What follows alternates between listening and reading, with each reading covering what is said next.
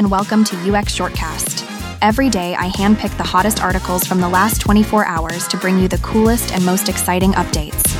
Get ready for a quick yet catchy snapshot of what's new and buzzing in user experience. Ready to get inspired? Let's jump in. Today, on February 23rd, I have the pleasure of inviting you to another episode of UX Shortcast. In Better Decisions Start with Broader Options by Beverly Freeman, the article talks about how to make smarter choices by looking at more than just a simple yes or no. It's like when you're deciding what to fish with. You don't just pick one bait. You look at all your tackle options. Freeman suggests 3 ways to avoid narrow thinking. 1. Listen to real stories from folks to get the full picture of a problem, like gathering different fishing tales to understand what's biting. 2. Look at a bunch of solutions and pick out the best parts of each, sort of like choosing the best fishing gear by comparing different rods and reels. 3.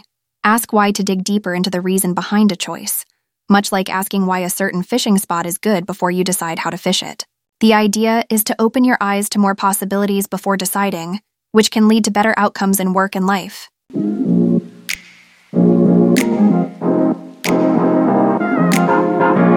Mike Kuchenmeister, in his article, UX Leadership is Failing and What We Can Do About It from UX Collective, lays it out plain and simple. UX leaders are dropping the ball. After hustling hard to get a seat at the big decision-making table, they're not making the impact they promised. Jobs in UX are getting slashed left and right, and it's tougher than ever to climb the ladder to the top spots. Mike points out that UX bosses usually come from 2 places. Some climb up from managing a small team, but they get stuck in their old ways and don't adapt to the big leagues. Others are top-notch designers who get promoted, but then only focus on the design stuff, ignoring the bigger business picture. Both types are missing the mark, and that's costing UX its influence in the business world. Mike's telling us we've got to step up our game if we want to keep UX from getting sidelined.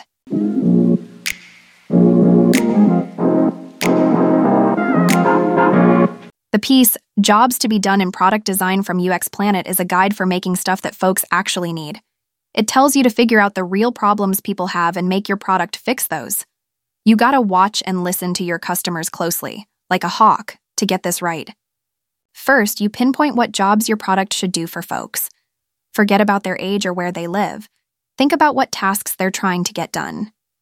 Then, you dive deep into those tasks, understand why they're a pain, and see how you can make them easier or better.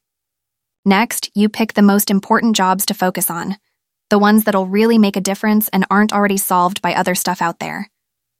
Then, make sure your product's features match these jobs, and tell people clearly how your product's going to make their lives easier. Lastly, keep testing your product with real people, listen to their gripes, and keep tweaking it. This ain't a one-and-done deal, it's a cycle of making it better based on what you learn from the folks using it.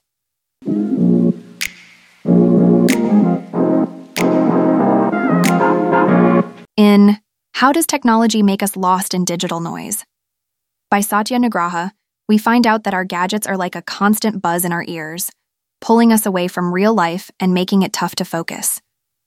The article says that while tech is great for solving problems and staying connected, it's also got a downside.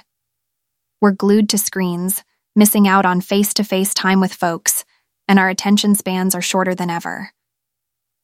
Designers have a big part in this because they make apps and websites that hook us in and keep us scrolling. But there's hope. Designers can change the game by making tech that's good for our well-being and keeps us in touch with real people, not just screens. So, the big message is that we need tech that helps us, not distracts us.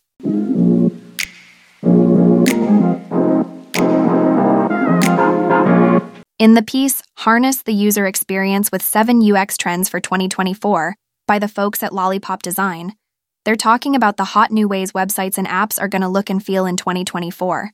Here's the lowdown. 1. Glassmorphism. Stuff on your screen will have this cool, glassy look like frosted glass. It's slick and it's sticking around. 2. Generative design. Computers are getting smarter, using AI to make designs that are easy on the eyes and keep you clicking. 3. Augmented reality, AR. It's like mixing the real world with video game stuff to make everything more fun and interactive.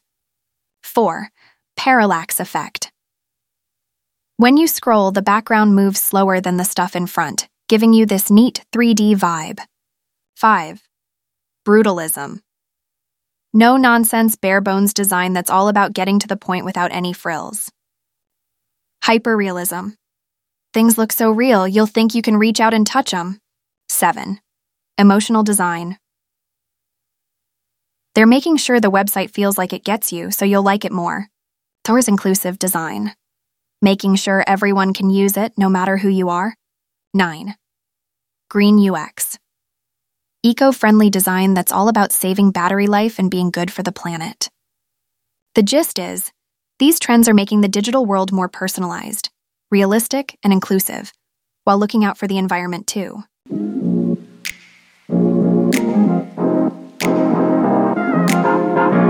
Mary Moore penned an insightful piece titled, Next Generation UI Paradigm, The Power of Artificial Intelligence, that dives into how AI is changing the game for how we use our gadgets.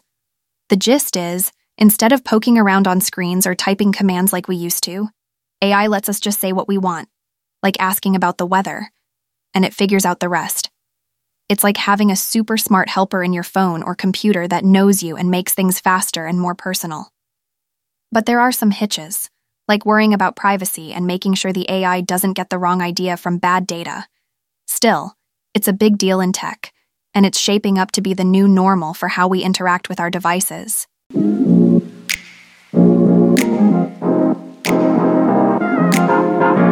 Eugene Boss in his piece, Ethical Crossroads, Is Your UX Design Helping or Hurting? On UX Planet, dives into how design can make or break our online experience. He warns against dark patterns, sneaky design tricks that mislead us into clicking, buying, or sharing more than we intend to. Boss emphasizes that good design should be about helping users, not tricking them.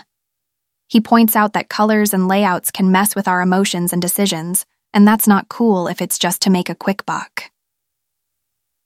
Boss calls on designers to be ethical and focus on creating honest, user-friendly experiences. He also encourages us to be dark pattern detectives and stand up against deceptive designs. Bottom line, good design is about respect and choice, not manipulation.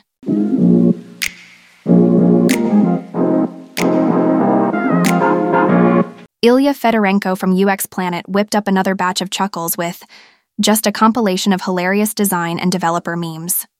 Part 2. It's a lighthearted look at the quirks of being a designer or developer. The article's got a bunch of jokes about the everyday grind, like the panic when designs go sideways, the struggle to balance work and life, and the weirdness of some projects. It also pokes fun at how we handle deadlines and the never-ending to-do list. Plus, it gives a shout-out to the hard workers making their companies shine. If you're in the design game or just need a good laugh, this piece is a fun read. And hey, if you like what you see, you can check out more of their work on social media.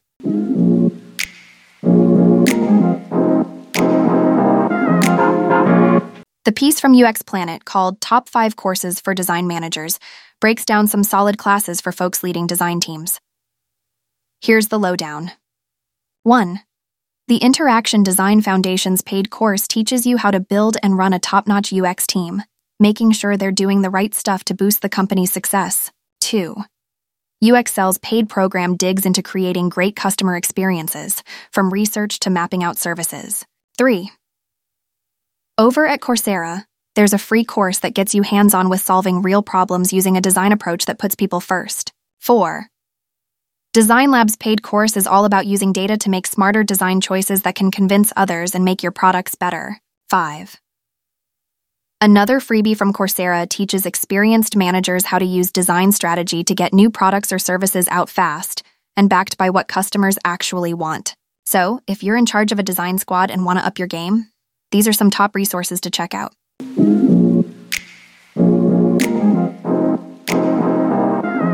Thank you for listening, and I invite you to another dose of knowledge tomorrow.